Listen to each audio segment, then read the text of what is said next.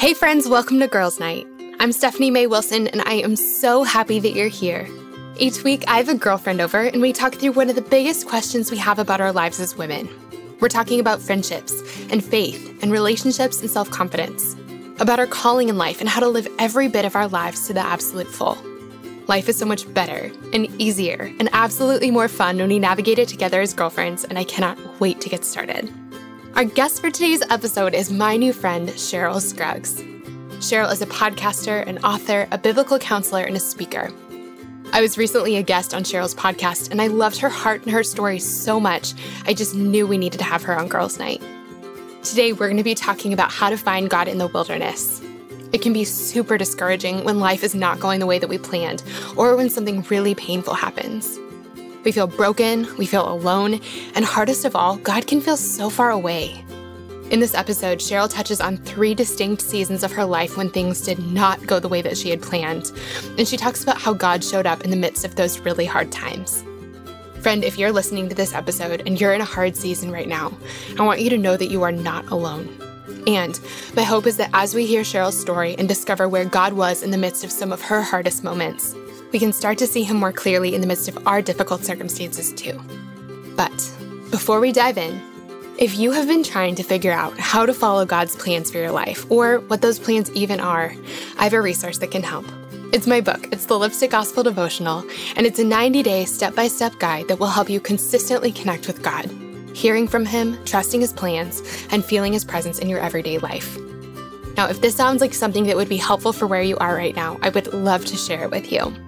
You can pick up a copy at smaywilsonshop.com, and if you use promo code GIRLSNIGHT, it'll give you 15% off. Isn't that fun? It's a brand new promo code we have just for our amazing podcast community. Okay, so with that said, let's jump into today's episode. Here is my conversation with Cheryl. Well, friends, I'm so excited for the friend that I get to introduce you to today. I'm sitting here with my new friend, Cheryl Scruggs. Cheryl, thank you so much for being here. Oh, girl, I am super excited to be here. And we're kind of trading podcasts. You were on mine recently. And actually, I think I'm playing yours in a couple weeks. So I'm super excited about that. But I'm so happy to be with you. And I've heard so much about you over the couple years. And it's just my honor. Oh, gosh, you're so sweet. I loved getting to chat with you on your show. It was just so much fun. And really at the end, I was like, and we need to have you at Girls Night. So that's just the end of that. So Cheryl, if people haven't met you yet, can you just tell us like who you are, what do you do? And I would love to hear a fun fact about you. Okay. Yeah. Cheryl Scruggs. I am, well, let's see. I'm a child of God. I'm a wife. I'm, a mother of twin daughters who are your age. So they'll be 31 in about a month. And I'm also a grandma, and they call me Momo. So anyway, I have one little so cute. Yeah. So it kind of comes from a fun thing, but my girls and their friends, when they were growing up, called me Mo. And so the best thing to call me as a grandma was Momo. So I love that. That is so cute. I love that. I love grandparent names. I feel like they're the best. Yeah. And so I, had a lot of stuff go on in my life, but, I was in sales for a while. I did all that. But right now, what my husband and I have done for the last 20 years is we have a marriage ministry here in Dallas. And I know we're going to get into that story and why that even happened, but we really try to help couples in marriage and, see God's plan for marriage and all of that. And again, we'll get into some of that in a bit. So anyway, a fun fact. Oh my gosh, I was trying to think of that, and I have a lot of them actually, but the one I thought of that came to me right away was that I was actually a collegiate golfer, and my parents owned a golf course, bought a golf course in 1967. I was 8 years old, and that's what we did as a family. And so I ended up being, playing college golf. That is so cool. I did not, that's amazing. That's amazing. Yeah. So anyway, it was fun. Lots of fun. Do you still play? Well, I didn't for about 25 years, and I actually got burnt out. I played on the high school guys team when I was in high school, and then I played in college, and I had hit so many golf balls. I was like, I never want to see another club, a golf ball, a golf course or anything. And so my husband and I just took it back up about 2 years ago and are loving it, actually. I feel like sometimes the things that we love. Oh, I heard a quote today and it said something like, you don't have to be good at something for something to be good for you. And sometimes things get messy when the things that we love become either our job or there's too much pressure on them. It makes it so we don't love it as much anymore. And so I love that you kind of took a long step away from it and now you can actually just love it again. And I bet you just get to like smoke everyone on the golf course. Not really, but actually both of our son-in-laws play a little golf. One of them plays a little bit more than the other. And so we get to play with them some when we go see Jason and Lauren. So that's a lot of fun. That's really fun. Oh, that's awesome. Yeah. So Cheryl, I'm so happy to have you on the show today. You know, you and I were talking about just what your heart is to share with the women my age, with women who are in their 20s and 30s. And I just am so appreciative of the fact that you spend so much time investing in us and just creating resources for us and walking with us. When you and I were talking on your show, you were just saying that this age group is you're just so passionate about investing in us. And so I'm so grateful for that. I think that we all of us need more mentors and friends and moms and aunts and all kinds of things in our lives. So I'm just super grateful for that. And I know that as we were talking about just things that you needed to hear when you were our age or things that you love talking to women about, you mentioned times of wilderness. And I know that there are seasons in all of our lives that are harder than others, that, you know, seasons when things are not going the way that we wanted them to, or seasons of life that are really painful. And one of the things that I know can happen in times like that is that God can feel really far away. And I know that there have been a few really specific seasons in your life where things did not go the way that you planned, where they were really hard. And I'm imagining there were times when you kind of were looking up at God going, hello, do you see, where are you? Do you see what's going on here? Yeah. And so I know that like really beautiful things can happen when we make it through hard seasons and get to look back on them because we're able to see where God was in the midst of them.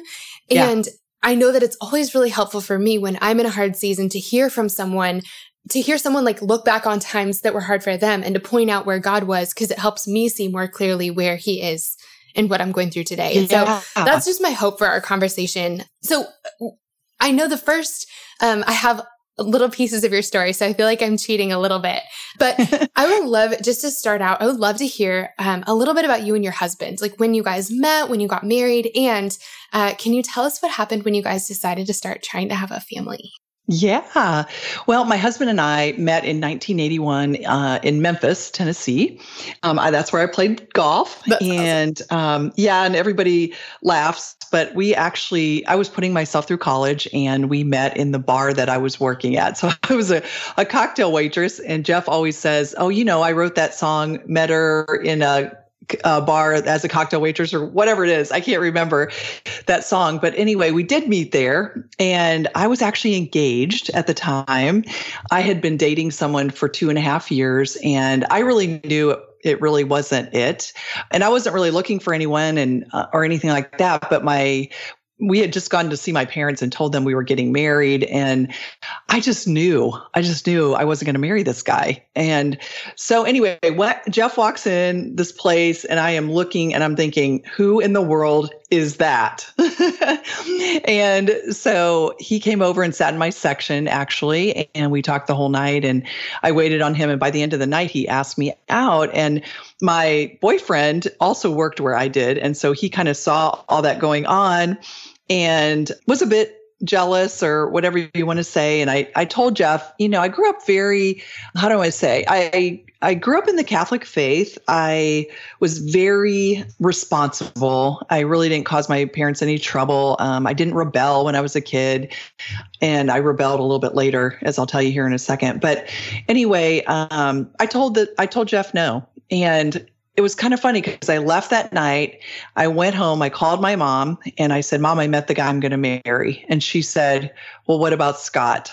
And I said, I know. And so anyway, Jeff came back in. I had no idea how to reach him or anything. And he came back in and the next week and sat in my section again. And in that week's time, I realized I had to really be brave and break up this relationship that I had going on for 2.5 years. The reason I was in it, I met him my sophomore year of college, and I think I was just comfortable. And I really hadn't dated that much, and he was super nice. He was an awesome guy. He really was. But I just knew deep in my heart that that wasn't who I was supposed to marry. So when Jeff came in, I had broken it off with this guy. And so I accepted a date with Jeff, and we went out. And I'll tell you, it was just history from there. It was just kind of like, and I don't really believe in this so much, but it was kind of a love at first sight type of thing. I wasn't looking at it from a spiritual side, because at that point in time, I actually wasn't a Christian. I thought I was a Christian because of the way I grew up, and I became a Christian a little bit later here in the story. But anyway, so we started going out, dated for a year. About a year after that, I was graduating from college. Jeff was working, and I got called to go to training for the company I was getting ready to work for. And while I was gone, he got transferred to Los Angeles.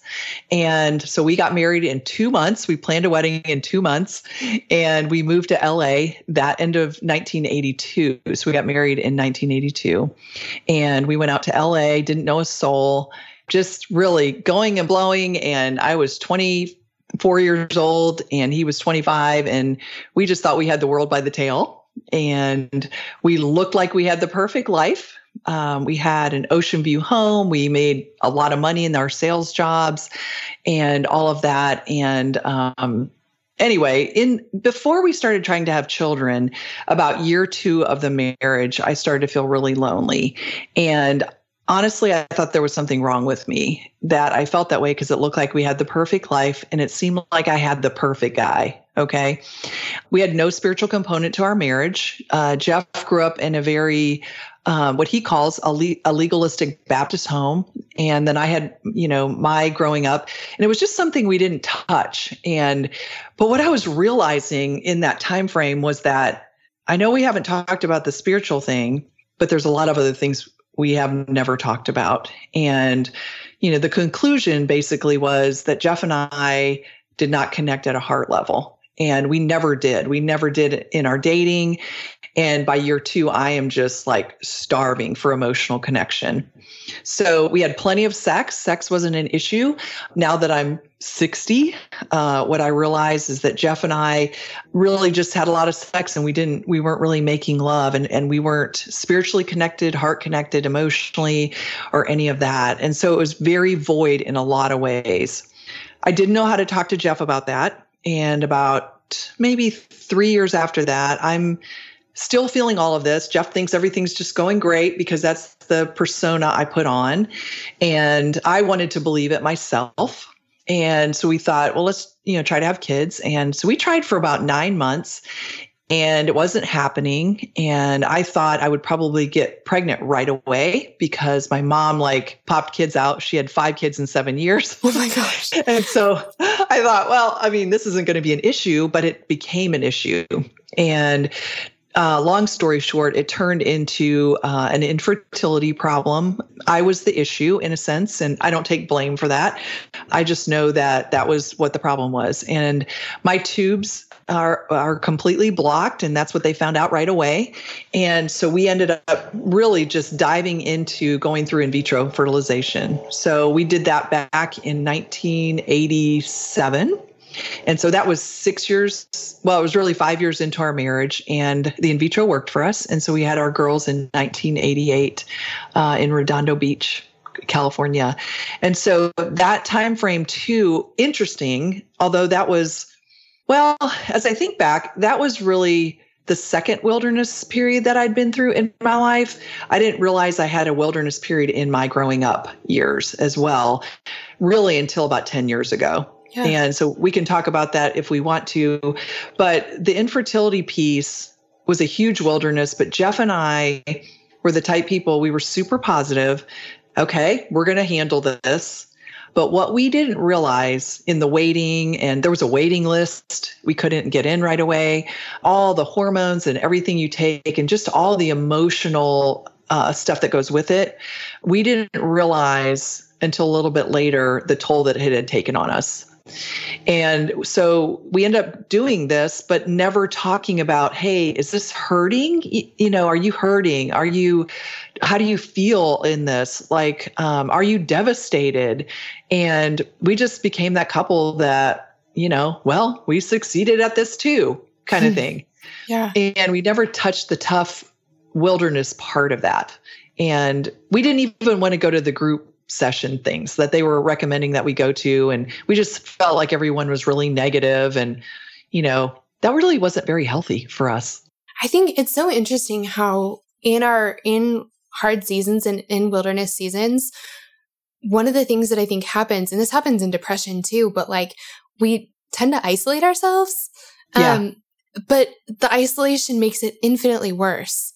Like if you're going through a wilderness season and you have people with you in it that you can really be honest with and that can like really be there with you, it's so much easier. But I think a lot of times when we're in the midst of it, we don't reach out for that. There's sort of a disconnect there. Yeah. And what's interesting about that, Stephanie, and I'm so glad you said that, because the one thing, and again, as we move on with the story, you'll see this, but at the time, Jeff and I knew a lot of people, but we didn't really have community. And so what I mean by that is we worked with a lot of people and we were great with the people that we worked with. LA is a different ball game in a sense of it's a little bit harder to connect because people, the driving thing is just a huge deal, like trying to get to people, or it might be 5 miles and it takes you 45 minutes. So you tend to be with who you're with, and, you're facing the traffic every day, which is what we did. And then we come home and we were like exhausted. And I'm talking about when we were in our 20s. So that's even an interesting piece of it, because we didn't want to go out. We just were like, okay, well, we're tired of fighting the traffic for 3 hours today. And so we're not going to do that. And so we were really lacking community. Yeah. And people to really engage with. We weren't in a church, and we didn't really have anyone to talk to. If you were to go back and tell yourself something in the midst of that season, like as you're waiting and as you're going through all of this and as you're going through all this together, but sort of not together, what are some things that you would tell yourself? Yeah, well, in every wilderness season, I would go back and tell myself, if I was a 25-year-old or 30-year-old, I would tell myself a lot of different things in those wilderness times. In this one, I would say that, I think because I grew up being the oldest of 5, I felt like I had to be responsible and not cause anyone any trouble or really even deal with emotions. I was just, and my parents didn't tell me, hey, you need to keep it together. It wasn't them at all. It was just me feeling like, well, gosh, mom has 4 other kids and I was kind of parenting. And so I would say, first of all, when I started to feel something that could be, what I would think maybe was negative, is to go to Jeff and talk to him. One of the biggest issues I had was I was afraid to share a weak spot with my husband. And what I know now, being the age that I am, is that I had my husband on a pedestal and I thought he was perfect. I didn't realize that I was insecure, and because I appeared very confident and together. So again, type A perfectionist, looked like my life was perfect. The other thing that was huge for me that I never revealed to my husband before we got married was the fact that I had an eating disorder when I was 19. And I brought that right into the marriage. And he had no idea. And that should tell you everything right there, is that I never felt comfortable telling him that. I was bulimic. It got worse when we went to LA. I was hiding it. My purging was mostly exercise. So I would exercise profusely, like literally. I was in sales, so I could do my own schedule. and I would ride the bike for like 2 hours a day and then go run with him after work. I mean, it was just ridiculous. And when it became the worst is when I started making myself throw up. And I said to myself, I've got to get over this. I've got to do something about it. Never talk to him about it. And so he actually found out later, like much later, that was actually going on. And so again, I had no one to talk to. I didn't feel safe. And, honestly, growing up, like I told you at the beginning, I was around a lot of guys because the golf world is mostly men. And working in the clubhouse, I was a very young girl working there, and I was around a lot of men. I played on the guys' high school team.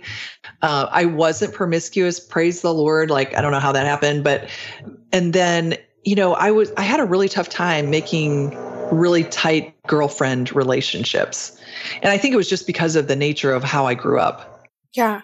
Yeah. Yeah. So in that season, sorry, go ahead. Yeah. So I would just tell, first of all, a huge piece of my story and why things happened, even coming up here in a little bit, is that I was super afraid to talk to my husband.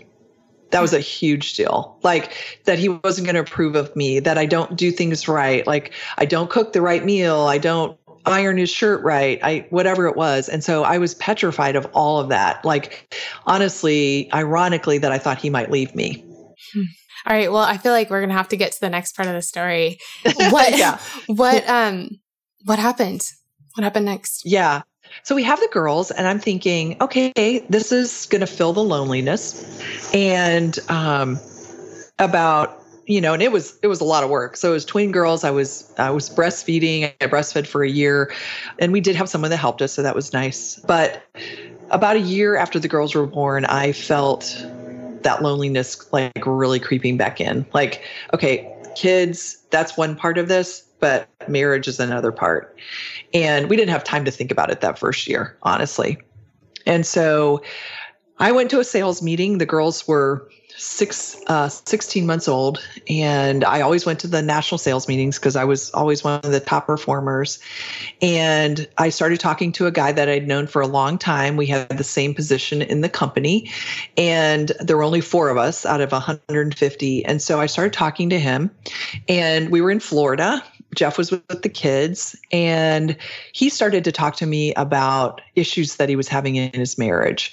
And up to this point, I had not shared one time with anyone, not a girlfriend, not my family, obviously not Jeff, that I was super lonely in my marriage and I didn't feel like I had married the right guy.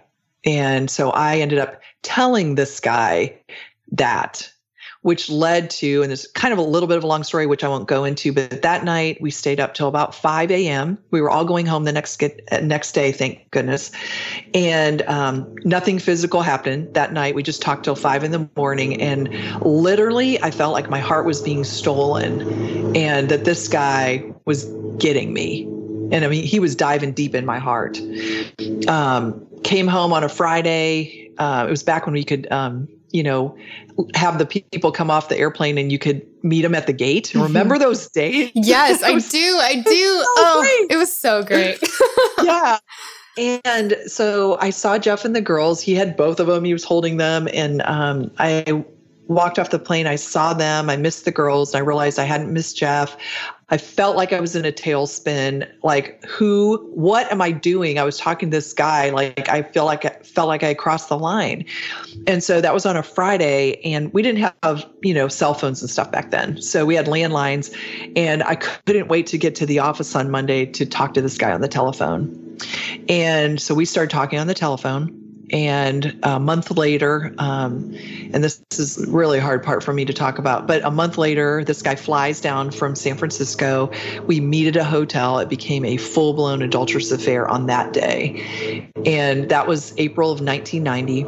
And honest to God, I thought I was falling in love with someone else. And the way I said it back then was, I think God brought this guy into my life and Jeff isn't the right guy. And so that was all within a month's time. And we talked on the phone after that, but we never saw each other. And Jeff found out that very same month of April that we were moving to Dallas in August. So that whole summer, I was just talking to this guy on the phone, and we never, met up or anything after that.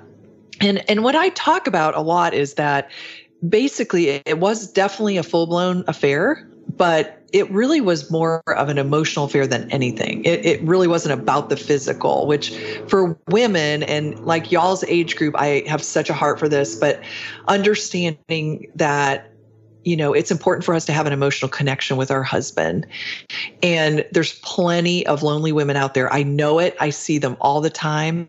And I just try to speak into them. And most girls your age are afraid to say anything, to their husbands. And that's the one thing I would say to people is, as risky as it seems, that I'm not sure I would have ended up where I was if I had told him, if I had said something to Jeff. If you had told him like how you were feeling and like just before it got to that point. Well, yeah. I mean, I wasn't looking for an affair. Yeah. I mean, seriously, I didn't cause my parents trouble. I mean, it was just like, who am I? Like, I literally felt like I was two different people. It was nuts. So when we got to Dallas, I was actually excited to move. And I thought, oh my gosh, good. We can go to Dallas, work on the marriage. We were building this big house here on a country club. I mean, because you can go from California to Dallas and you can build a lot. But I was thinking, okay, we can work on our marriage. I got to get my act together. And I was trying to think, well, how would I ever call this guy? Like, we didn't have anything like Facebook or any of that kind of stuff. And so when we got here, I was like trying to put my bootstraps on and just like do this thing. And the girls were too, for heaven's sakes. And Jeff knew there was something wrong, but he didn't understand the whole thing. I just told him, Jeff, I'm not sure I love you. I don't know if I ever have. And he was just like blown away. Like he was shocked because he had no idea we had any trouble or that anything was wrong. And so long story short, Stephanie, about a year late, well, really into the fall of that year, I started missing the emotional connection I had with this guy. And so I started contacting him from Dallas. And I honestly just, I couldn't help myself. It was the weirdest thing. Like, I was just like, I'm so desperate for connection. And the only thing I had told Jeff is that I didn't think I loved him and I didn't think I ever had. And he was just like, I don't know what you're talking about. Like, he literally thought we had a perfect marriage because that's what I portrayed. I wasn't honest. And so that's another thing that I would say to young people is be honest about where you're at. Like, get help if you need to. The answer for Jeff and I was to get counseling, not like I'm going to tell you here in a minute. About a year in, so 1991, I filed for divorce behind Jeff's back, thinking I was in love with this guy, and divorced him in August of 1992. And he fought it the entire way. He's like, I don't know. I can't understand what has happened that's so wrong. I don't get it. And so there's a key piece in there, though, that when we first came to Dallas, we started going to church for the first time in our marriage. That happens a lot when people are in trouble. Well, maybe we need to go to church. And I'm really thankful that happened back then. But I was hearing the gospel back then for the first time in my life. We went to a Presbyterian church, and I was hearing people read from the Bible, which I had never heard in my life. And I was curious, and my heart was literally being stirred. And God was trying to, move in my life. And I didn't even get it. Like, I was so oblivious. But anyway, I ended up telling Jeff that, I don't know what to do here, but we're getting divorced. Like, I can't stay in this. So I'm so lonely and can't do it. And so Jeff was just like, okay, whatever. So he was really pretty angry. And that fall, so we were divorced in August of 92. And that fall, I started going to another church. And within a couple months, I realized that one of the missing links in our marriage was the emotional connection and the spiritual connection. So Jesus was basically absent from our marriage. And October 1992, a couple months after our divorce was final, is when I became a Jesus follower. And literally, talk about, it was like a Damascus Road experience for me. That's what I call it, because it was like, oh my gosh, I totally get this now. And so I started studying the Bible on marriage. I had some young women that were my age trying to teach me how to read the Bible. I felt like a little kid. And I realized as I started doing a quiet time, is what I called it back then. And I started journaling prayers. And about a month and a half after I became a believer, I felt like it wasn't me, but basically penned across my journal is, I want you to pursue reconciliation of your marriage. And I was just like, there's no way I'm going to do that, because I was so lonely. And so God was just showing me what a biblical marriage looked like by books I was reading in the Bible and different people I was listening to. And what I realized is Jeff and I had done it all wrong, and that God wanted to give us another chance. And so I started to pursue reconciliation.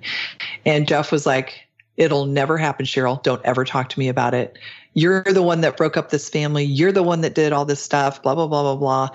And he said, by this time he found out what had happened, because he saw this guy at my house one time, and it didn't come from my mouth, which is another kind of embarrassing piece for me that I actually didn't tell him. He found out by seeing this guy.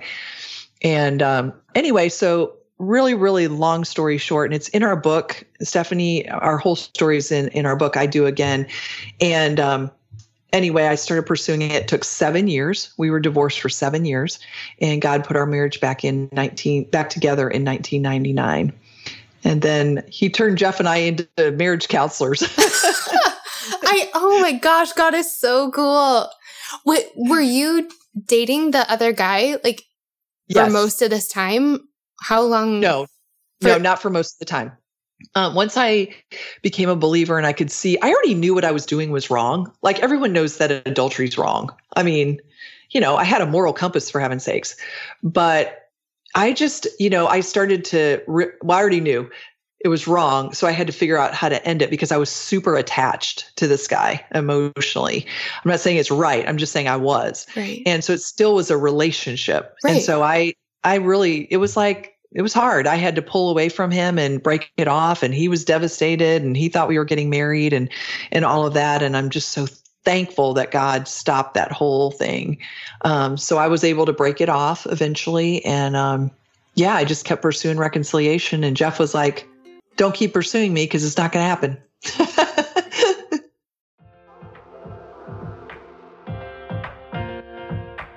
This show is sponsored by BetterHelp. As many of you know, I recently wrote a book, and while it was the most rewarding project of my career so far, it also came with a lot of hard work and long nights. And sometimes when things started to feel a little bit overwhelming, I needed to get a few things off my chest so I could clear my mind and keep the writing process flowing. And the thing that helped me so much to sort through those feelings was therapy. Now tell me if any of this sounds familiar. Maybe you're going through something really hard right now, a big loss or a gigantic life transition. Maybe you frequently feel anxious, depressed, overwhelmed, or just generally discouraged. Maybe you really, really, really want your life circumstances to change, but you don't know how to actually change them. Or maybe you're feeling stuck as you try to work through your past, navigate your present, or figure out your future. Friend, if you can relate to any of this, you're not alone.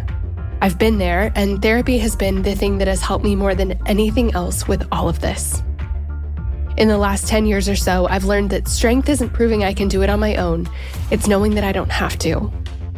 I'm at my strongest when I have a full support system around me, and an essential part of my support system is therapy. Therapy can be absolutely life-changing. That is, if you can afford it and find a therapist you like and trust. But of course, this is easier said than done, and that's why I'm so excited to be partnering with this week's podcast sponsor. Our sponsor for today's episode is BetterHelp. BetterHelp is the easiest and most affordable way I've ever found to find a great therapist. It's entirely online and super easy to sign up. You can get started right away, and if you don't love the counselor you're paired with, switching is easy and it's free.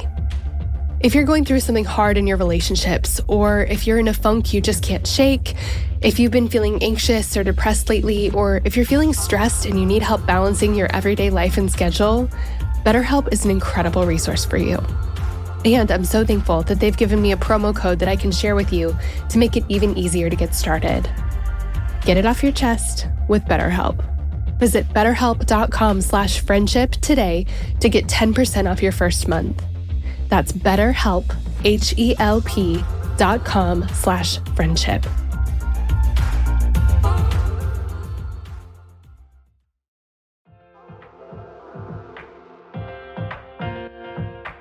Shout out to Claritin for supporting this episode and providing us with samples.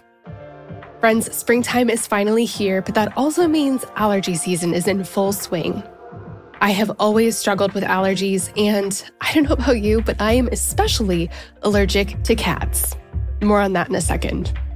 Well, luckily for those of us who live with the symptoms of allergies, we can live Claritin Clear with Claritin D. Designed for serious allergy sufferers, Claritin D has 2 powerful ingredients in just one pill that relieve your allergy symptoms and decongest your nose so you can breathe better. This double action combination of prescription strength allergy medicine and the best decongestant available relieves sneezing, a runny nose, itchy and watery eyes, an itchy nose and throat, and sinus congestion and pressure with ease. The time that I use Claritin the absolute most is when I'm at my parents' house, my childhood home. They have this absolutely beautiful cat that they love, and I like, except for the fact that he sheds so much. So that means that I'm basically sneezing from the second I arrive home to the second I leave, unless I take Claritin. My dad has even started having it ready for me right when I walk in the door. Are you ready to live life as though you don't have allergies? It's time to live Claritin Clear. Fast and powerful relief is just a quick trip away. Ask for Claritin D at your local pharmacy counter. You don't even need a prescription. Go to Claritin.com right now for a discount so you can live Claritin Clear. Use as directed. Claritin, thank you so much for sponsoring our girls' night. We love having you.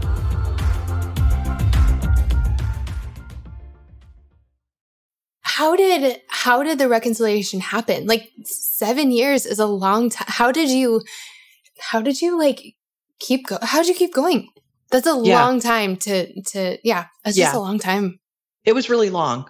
The first several years, it was really what ended up happening was that what I realized is I felt like I heard very clearly from the Holy Spirit to keep the marriage, pursue the marriage and reconcile.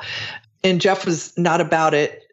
And that was just like devastating for me because I thought God would put us on the same page and he didn't. So what I talk about a lot is this 7 years being somewhat of a wilderness. So this was a huge wilderness time for me.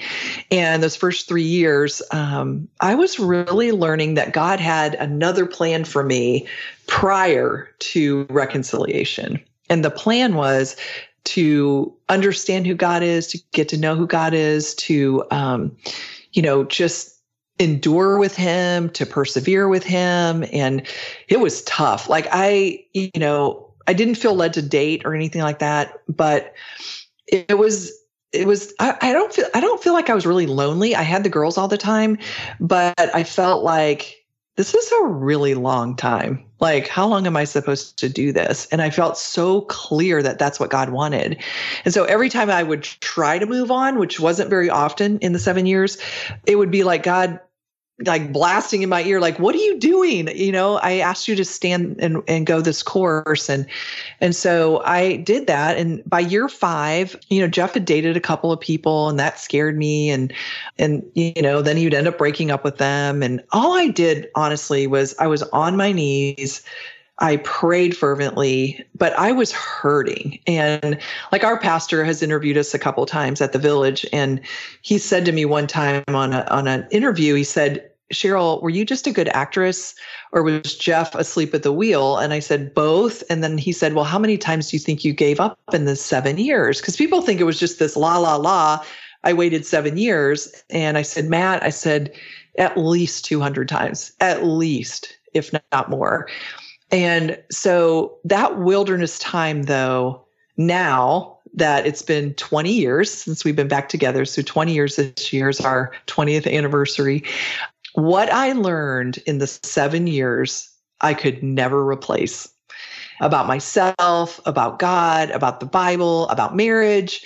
I just can't even tell you how much it meant to me. And I've heard you say that your marriage is like night and day from what it was the first time. What are some differences, or like, how did you, when you guys got back together, how did that happen? And then how did you start to, like, how did you do things differently the second time? Yeah, it was awkward. It was awkward at first. So, Jeff was a no for 5 years. And then what ended up happening, and this is just how God works, right? He started going to a men's Bible study. And these guys were like big time guys, Tony Evans and Tommy Nelson and, Steve Farrar and all these guys. And they would, just preach and open the Bible up to so many things. And Jeff was going to this Bible study. And what he learned at that point in time, about 5 years in, is, oh my gosh, like I didn't do any of these things in my marriage. So it wasn't so much what he did in the marriage, it was more about what he didn't do. And so when he realized that it wasn't my fault, he realized that he had actually made some mistakes in the marriage and I wasn't 100% to blame. And he realized that it was more about what he didn't do in the marriage than what he actually did in the marriage. Right. And so that like he had a part in it too. It wasn't, I think it probably was really easy for the first 5 years to completely blame you, but realizing like part of it was him as well. Well, yeah, and we didn't understand a biblical marriage. We didn't understand that the man is to lead his family and all these kinds of things. And so we weren't living that in our first marriage. And so when you ask about the second marriage, one of the big things, couple things. One is marriage is worth fighting for. Number two, we didn't understand God's order for marriage and that, man is to lead and, the woman is to be a help, just all of that stuff, like even what submission means and all of that. We didn't get any of that. And so we felt so lucky to be able to have a second chance at doing it God's way rather than our own, because we did it all our own way the first time. And so it was, Jeff finally was able to, well, what I call it is dating as a family. So he started coming over to my house for dinner because I had been asking him for about a year and he said, no. And so, after that, I finally had the courage to ask him what he was waiting on. So we were at about 6.5 years now and we were kind of dating as a family that whole time. And I just said, Jeff, what are you waiting on? And he said, how do I know you're not going to do the same thing? And I was like, oh my gosh, that's so legitimate. Like, of course he's scared to get back with me, And so it was really interesting, Stephanie. I sat there with him and I prayed right then. Our kids were at camp. It was in the summer. And I said, God, I have no idea how to answer this question because I did, disappoint him and I did fail him. And, the answer back to him was, Jeff, this isn't about you. This isn't even about our marriage. And I never want to disappoint my God again. So our marriage became about God, not either one of us. And so that's the biggest difference. And then we had to look at the reality of what our relationship was before and what was missing. And we've had to work on an emotional connection for the last 20 years. And we just keep growing together. So it's awesome. I love that. Yeah. So I know that a couple years ago, you and your family together went through one of your hardest seasons yet, probably your hardest season yet. Yeah. Can you tell us what happened? Yeah. Pretty hard for me to talk about still. It's been 8 years. And it was hard for everyone. I just happened to be at the scene of the accident. So our daughter Lauren was, she and I were actually thinking and talking about this the other day, how it must seem so weird to hear this when you say, well, my daughter was hit by an airplane propeller. Like, who says that? And so that's what happened in December 2011. She walked into an airplane propeller and I was there and I was with her on the tarmac. Didn't know if she was alive or what was going on. And so that was very devastating and it's been a long road. But she is I call her, she's she is my hero in so many ways. She lost her left arm, she lost her left eye, but she's alive. And, when you're hit by an airplane propeller, I mean, you don't live through that usually. So God really came through and, spared her life. And, talk about a wilderness. It was, it's hard to really pinpoint how much of it was a wilderness because most of it was for a long time. So many different facets of it. Physical, the first year was just getting her physically back, with a prosthetic arm and a prosthetic eye and just, really going to the doctor like 3 or 4 times a week for a year. And then it became more of an emotional thing and all of us getting the right counseling for trauma.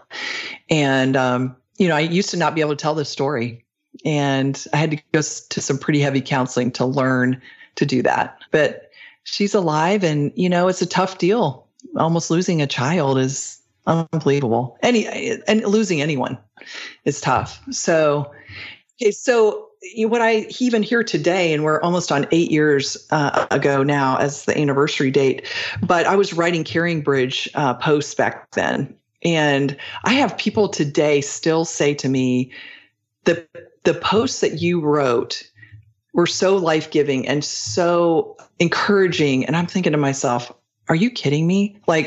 And that was a wilderness time for me. But the reason I'm telling that is because it's amazing what God can do and how he can carry you in some of these things. And we were never mad at God and we were mad at the situation, but we weren't mad at God. And, God, I just remember things like, I couldn't read for about a year and I'm an avid reader. I read like 3 books at a time.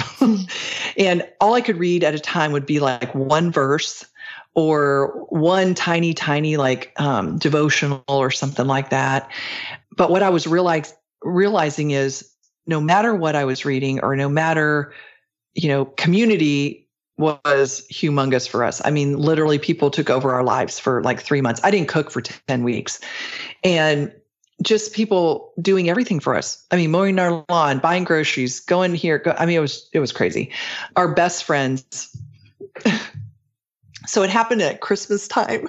And our best friend said, hey, Jeff, do you have any Christmas things that you haven't gotten yet? And for anybody in the family? And he said, yeah, there's actually just a couple things, just maybe some stocking stuffers or something like that. Sorry, gosh. And she went and shopped for our entire family and they brought it over. Lauren came home on December the 23rd from a 3-week stay at the hospital. And they brought gifts for all of us, made Christmas dinner. Of course, they were the ones that we had so many people at the hospital, but, they live right here in our neighborhood. And talk about encouragement during the wilderness. I mean, it's just, I can't even talk about it still. It's crazy what that means, that you're there for people. And that's kind of what I want to say about community because it's just nuts. Like I don't know how I would ever be grateful enough. And then the other thing in a wilderness is that one of my girlfriends, I said to her, I said, look, gosh, I just don't feel myself. And she said, Cheryl, you're never going to be the same. And I was like, oh my gosh, that's such a relief. Like I don't have to be a certain thing. And that was huge in the wilderness time, So yeah. I really appreciate that. First of all, I love that you shared that. We've had a couple different episodes on the show about how to show up for our people when they're going through something really hard. And I think a lot of times we back up, because we think, oh, I don't want to be in their way. I don't want to. And I mean, like, maybe don't go camp at their house, or don't there's some, give them some space. But at the same time, like, there are so many needs that we have in just an average day. And to have someone take those things off of you and someone show up for you and really show you in such tangible ways how much they care about you and the fact that you are not alone in this. I think that life is just so hard. And the thing that makes it better in such a real way is knowing that we're not alone. And that's such a real way to show someone that. Yeah, for sure. So, the biggest encouragement I can give in wilderness times, and one of my wildernesses, or really two of them, were not as a Christian, and the other two were as a Christian, is it's really important to, and I don't mean this anyway, but the right way. And I don't mean this in a legalistic way or anything like that. That's just so far from who we are. But it's important to be in our Bible and really understand who God is and how big he is and how much he loves you. That's just such a huge piece for all of it. And what I always tell young girls is, I tell a lot of people, but is, be okay with asking questions like, I don't know how to do this. Or, tell me I don't even know how to do a Bible study, or what do I read when I go to the Bible, stuff like that.